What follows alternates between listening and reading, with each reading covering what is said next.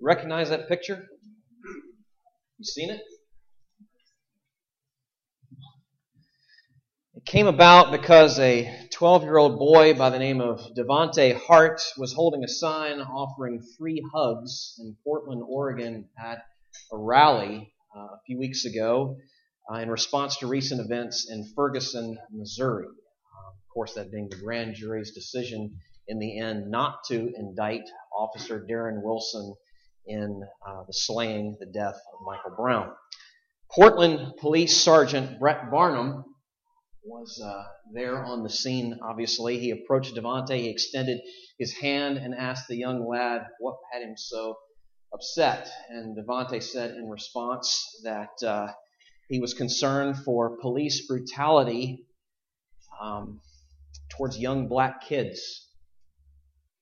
Instead of answering in a posture of defensiveness, Officer Barnum then simply said, I know.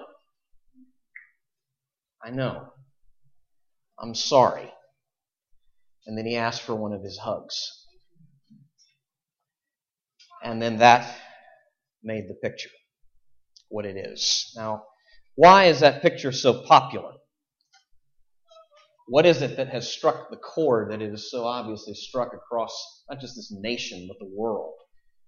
A longing deep within every man, woman, and child that this image points to, a longing for a healing of the breach, a longing for a tearing down of the walls, a longing for true, deep, honest reconciliation, for peace. Something that transcends race and class and culture.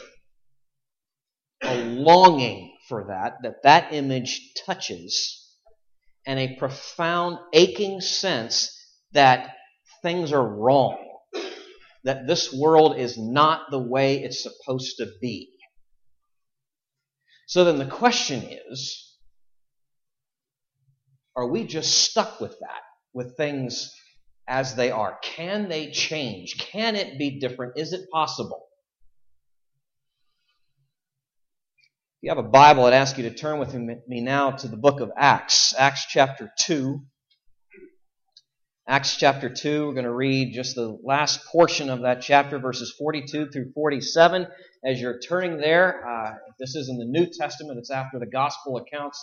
Matthew, Mark, Luke, John. We have the book of Acts. Some of you may know that this is actually volume 2 of Luke's 2-part work. We have the gospel according to Luke and the book of Acts. The book of Luke, the gospel being, as Luke describes himself, what Jesus began to do and to teach, inferring, of course, that he wasn't done. And that's what we have with the book of Acts. Most likely, this was written in the mid-60s, that is, AD, not those 60s. And it's this. My point in saying that is this is an historical document. This is an historical record of what happened. Well, easily verified, easily backed up. But it's also the Word of God. So with that in mind, let's hear now Acts chapter 2, verses 42 through 47. And they devoted themselves to the apostles' teaching and the fellowship, to the breaking of bread and the prayers. And awe came upon every soul. And many wonders and signs were being done through the apostles. And all who believed were together and had all things in common. And they were selling their possessions and belongings and distributing the proceeds to all as any had need. And day by day, attending the temple together and breaking bread in their homes, they received their food with glad and generous hearts, praising God and having favor with all the people. And the Lord added to their number, day by day, those who were being saved. Let's pray together. Lord, thank you for these few minutes that we have here in this little place, in this little bit of time, to hear from you, to hear your word, to ponder it, to meditate on it, to read it and have it read us. Because your word is living and active. You are living and active. And we ask that you would give us ears with which to hear. Help us to imagine, see, and envision what was transpiring in that place there in Jerusalem so many years ago in its original context, and how that is significant for us today. Oh, we pray that you'd help us with this and shape us accordingly. Amen. Well, here's the thing. History is a stubborn thing. His historical facts are a stubborn thing, and case in point, the explosion of Christianity throughout the Roman Empire in the early centuries after the birth of the church. It defies all expectations. It absolutely defies all expectations. Think with me just for a minute. The original converts, the first converts of the early church were Jewish. And goodness gracious, the thing that Judaism was known for, among other things, was monotheism, a belief in but one God, not a multiplicity of gods, but one God. And yet in that context, these Jewish people somehow suddenly began speaking of this seemingly otherwise blasphemous idea of a Trinity. Where does that come from? Or even worse, even more scandalous, a Messiah said not just to be human, but divine God. How does that happen among these Jewish people? Where does that come from? How do you account for that? Or this, whether they be Jew or Gentile, as the church grew and as the intensity of the persecutions grew, and it didn't take very long for that to start, what they were willing to lose, their reputations, their possessions, their goods, in many, many, many cases, their very lives, some of them suffering horrific deaths. And you have to ask yourself, why? How do you account for this? You see, the question is not, did these things happen? All of that is plainly historical record. Everyone on both sides agrees these things happen. So the question is not, did they happen? The question is, why? Why did these things happen? What's the explanation for it? And the explanation for it is this: a profound change had taken place in their lives, something deep that simply cannot just be explained away. It was new life. It was new life. That's what had happened. Now let me recap where we are in this little mini-series here in this Advent season. We've been talking about the fall, an historical reality in time and space that you read about in Genesis 3 and that we feel in time and space right now. And part of that we could describe as a tearing. At the fall of Adam and Eve, there was a tearing of the fabric of reality, a series of separations, alienations that then take place. And we've talked about how Jesus has come as the Prince of Peace to renew, repair, redeem. Last week we talked about how He has come to renew His very creation, the whole of it all. The cosmos itself is broken and fallen, and He is the creator of that, has come to make it right and put it back together. Well, today we're looking at this, not just to renew creation, but to renew us and specifically make for Himself a new community, making us one, bringing peace between us. And then here in this account of Luke, Dr. Luke, in this Acts of the Apostles, how we oftentimes refer to that, we see its beginnings. We see a new community. We see Jesus making us one, peace between us. We see indications of the reality of, again, what we talked about last week. I kept saying this, the joyous news that the angels were singing, proclaiming there above those fields in Bethlehem, "Behold, I bring you this day great news of great joy." Well, this is a part of why that news is so good and so great. He has come to bring peace between us, and we need to hear this and lay hold of it. Now, how do we see that here in Acts 2? Well, in two ways. First, and simply in what was happening, you can see something going on. And then also in who is included. Who was a part of it? And the two things, I think you can see that very clearly. So first, let's look at this first point. What was happening? What was happening, and how does this give us a sign of indications of the Lord at work and bringing about this new life and a new community and peace between us? Let's just look at this. Verse 42, and they devoted themselves to the apostles' teaching. This was a learning group of people, a learning church. It was not made up of an anti-intellectualism by any stretch of the imagination. There was no despising of the mind, no dismissal of theology, no disdain for instruction. Rather, they recognized their need for it, devotion to the apostles' teaching, the apostles teaching them that which they had heard from Jesus, and that which they then had to relay about Jesus. And you know what? We have that today, the New Testament. That's what that is. Preserved for us all these years, the apostles' teaching. As John Stott wrote in his commentary in the book of Acts, the Spirit of God leads the people of God to submit to the Word of God. There's something going on here that otherwise could not just be explained. It's a learning church. It's a caring church. You keep reading through verse 42, and they devoted themselves to the apostles' teaching and the fellowship. And you keep reading and you see examples of that, how that was fleshed out. This was a common life, a shared life together.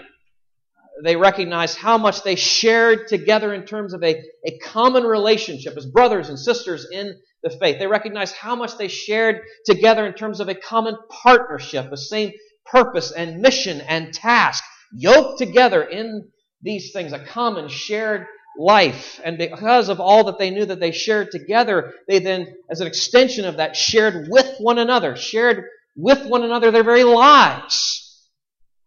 An openness, a vulnerability, an accountability, and the buzzword today, an authenticity, an honesty, a candor. Weeping with those who weep and rejoicing with those who rejoice. They shared of themselves with one another, but not just that. Of course, you see this so clearly in the text. They shared of their things with one another, sacrificially, generously, gladly.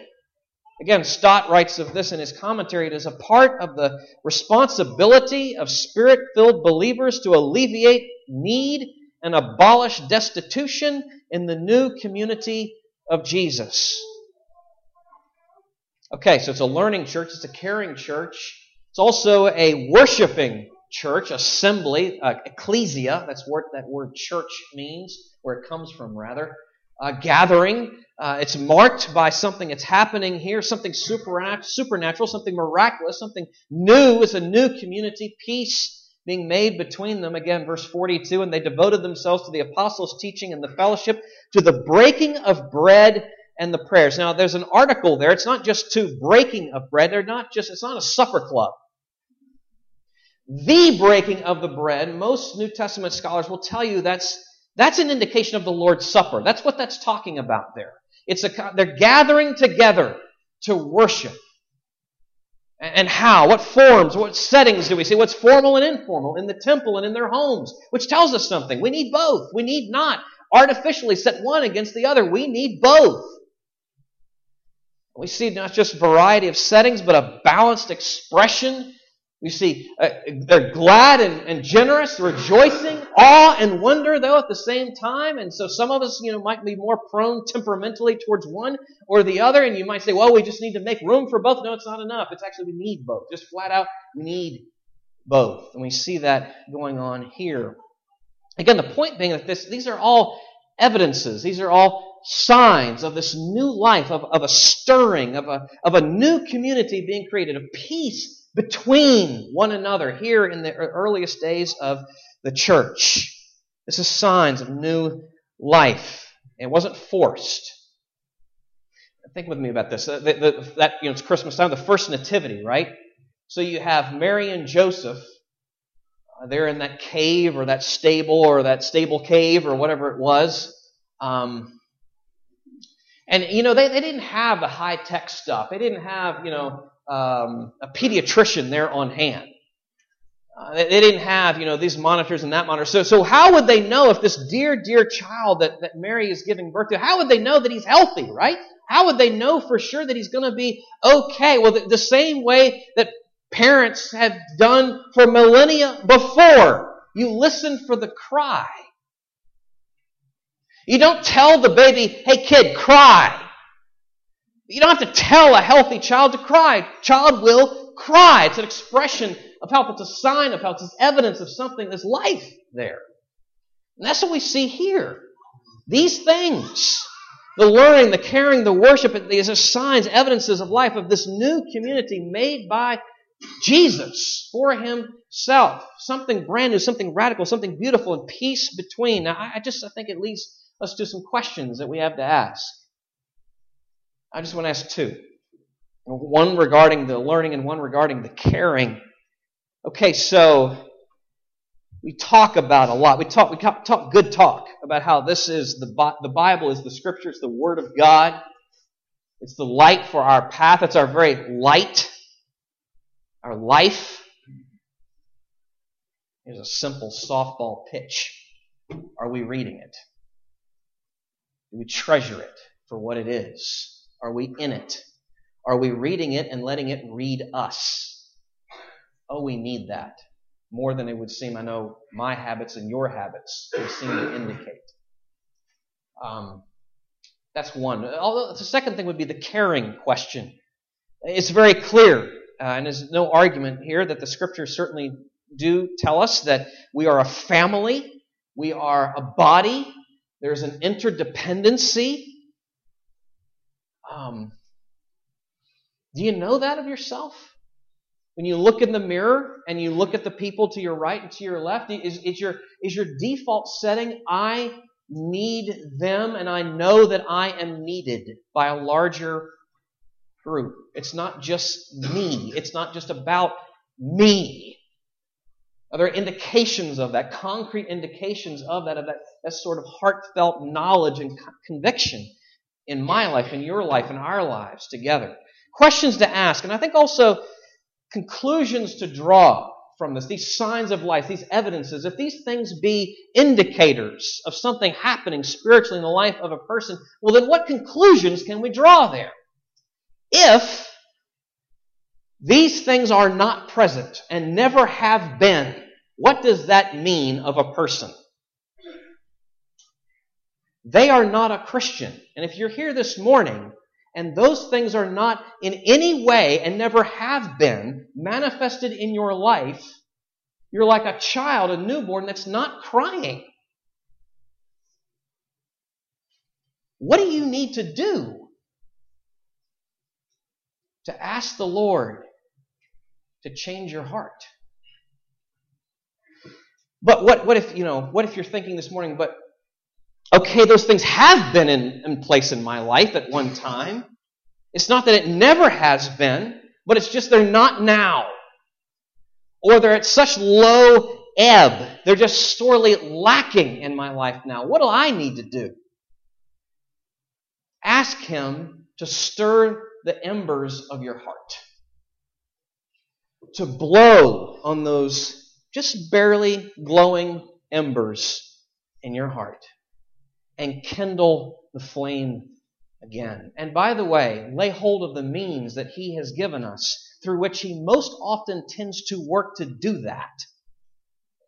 Time in the Word, time in prayer, time with fellow believers who don't just talk about the weather and sports, but are willing to go there and talk about real things.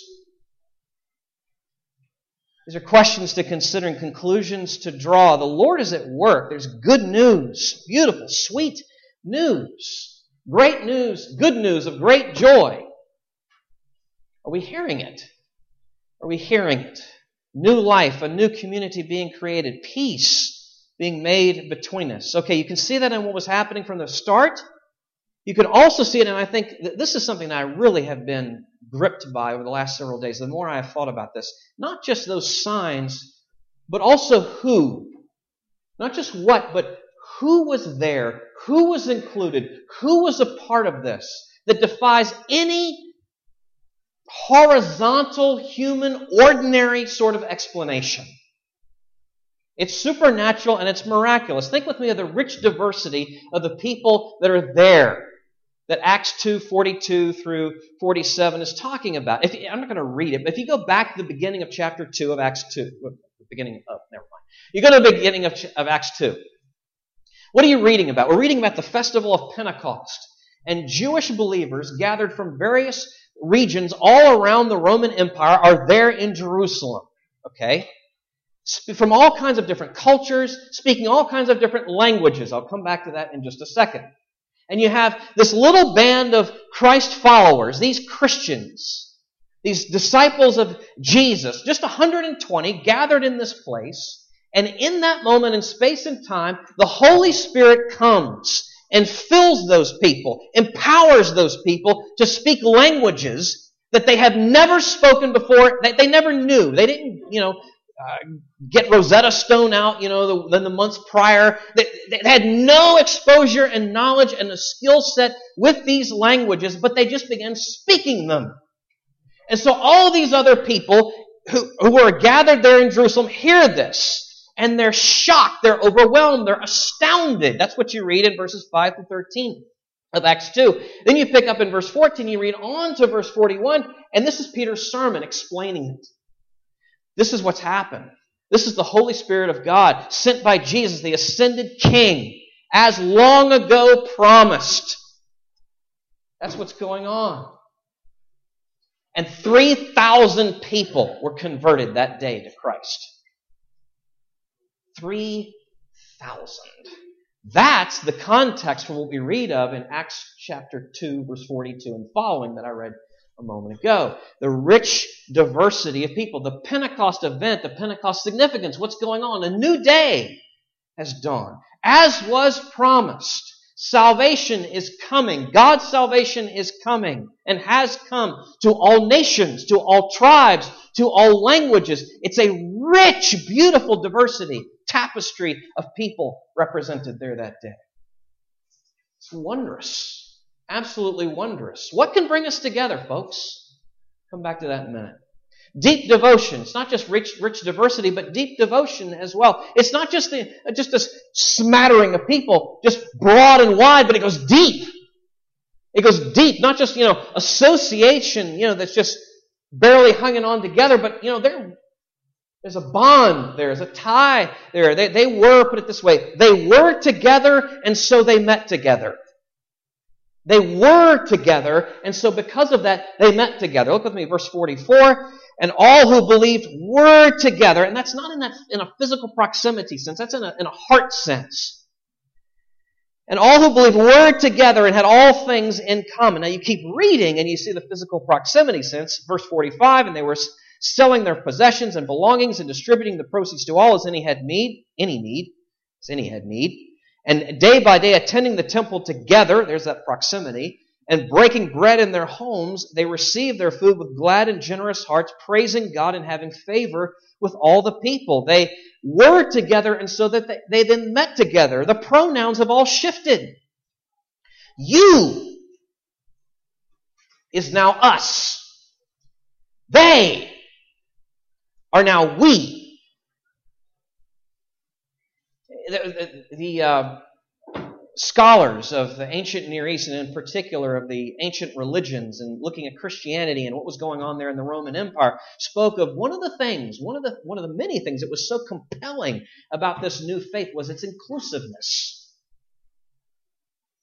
Its beautiful inclusiveness that was so rich and at the same time deep.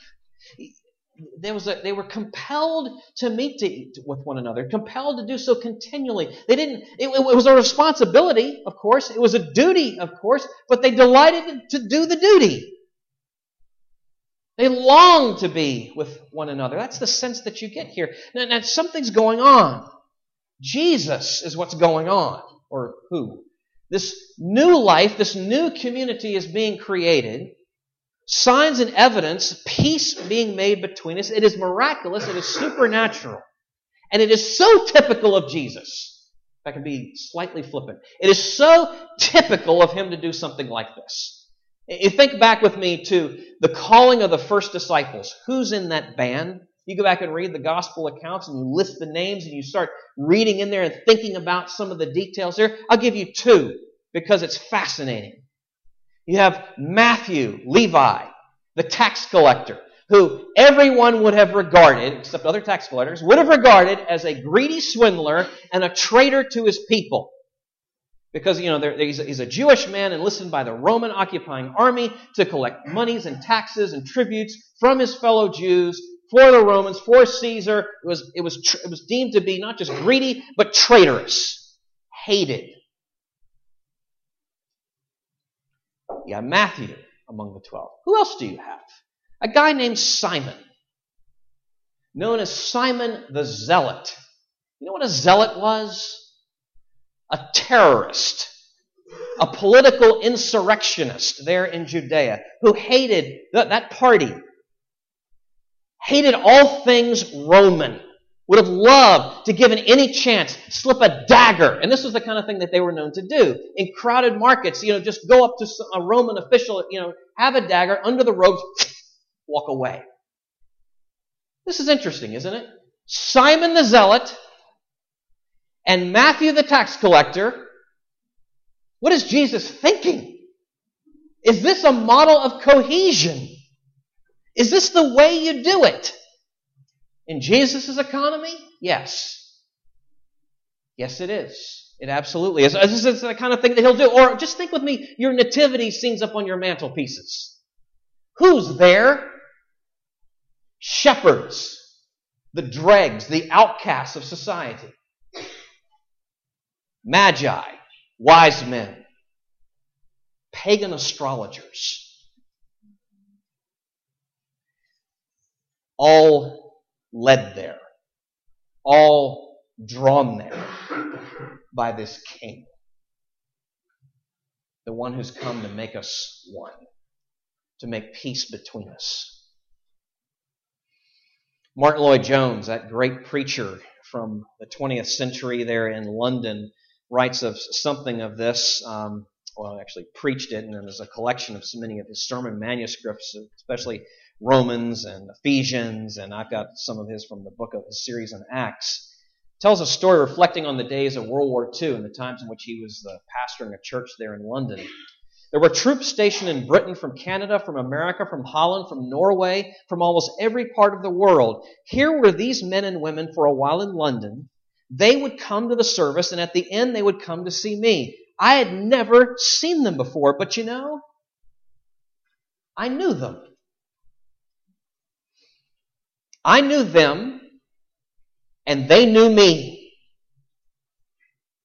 We had never seen one another before. We had never spoken before, but you recognize a brother. You know at once that you belong together. It does not matter what the color is. It does not matter what the clothing is. You speak the same language. You have fellowship. There's an old Dutch medieval carol. First line is this: "Come and stand amazed." C.S. Lewis wrote an essay. It's in his collection of essays, God in the Dock. It's called The Grand Miracle. And both that old song and that essay are reflecting on this very thing, the wonder of the incarnation, the miracle of miracles. God, the Almighty God, the creator of everything, there as man, a child. And everything else flows from that. But the kind of things that we're reading of here in Acts 2, while it may not, if I can put it this way, that might be the grand miracle with a capital M, these things are still miraculous nonetheless. What we're reading of here happening in Acts 2, it just doesn't happen. You see, opponents of this, skeptics, cynics, who want to push back on it, and maybe some of you are feeling some of that right now, so let me just kind of counter that if I may. The temptation is to say, oh, these folks are just gathered together. That is just common temperament. Personality profiles, it's all the same. No, it wasn't. Oh, it's just a bunch of Democrats, or it's just a bunch of Republicans, or it's just a bunch of PBS or Fox News watchers just getting together. No, it wasn't. Oh, well, it's all the same cultural experiences and life experiences, and that's what's assembled these. No! How can you read this historical record and with a straight face explain any of these things like that? That wasn't it at all. It's the gospel that makes community possible because it humbles us. It helps us to see God truly. It helps us see others truly. It helps us to see ourselves truly. It makes it possible. It also makes it inevitable because we find ourselves to be drawn towards one another. It creates this deep affection and ties and bonds between us. Christmas makes community, if I can put it that way. Jesus has come to make peace between us. We need to lay hold of this. He's come to make all things new. He's come to make us new. He's come to make our relationships new. But I know even then there's a question that can come, and I want to end by just talking about this for a minute. Well, but what do you say about Christians? I mean, I know you're saying all this stuff, it makes community possible. It makes it inevitable. This is the mark of the church and everything. But what about people who say they are Christians who clearly don't love one another? That's not so fanciful. Does that not then undercut the claims of everything you're talking about? Yes and no. Yes, that happens. And it ought not to. No, it does not undercut what I'm saying. Let me explain that. Give you a couple of images. Imagine for a moment you have a car designer whose car is coming apart. The engine is wrecked because the car designer has seen that as he's gone about for months driving it, never to tend to the engine, never to change the oil, never to pay attention to anything. He's just driving it and he wrecks it. Does that speak against problems with the car's design? No, it's problems with the car's driver, not the design. Or a doctor whose health is wrecked because he or she has abused their body for years on end. Does that speak then against the practice of medicine? No. A failure to apply it. So you have a Christian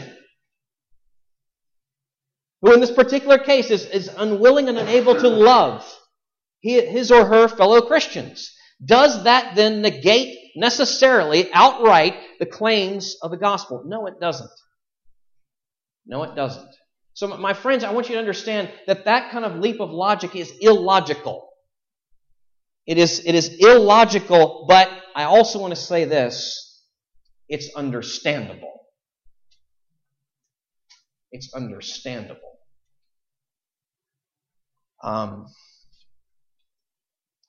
You may be here this morning with longing in your heart, a searching in your heart for something real, for something that's deep and true. And you've heard Christians talk about this transformative power of the gospel.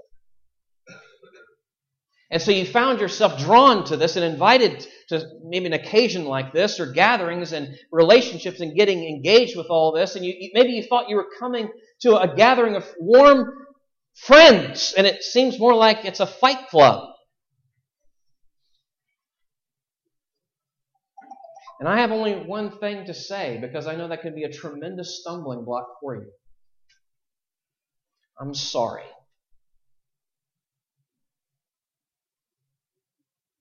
I'm sorry.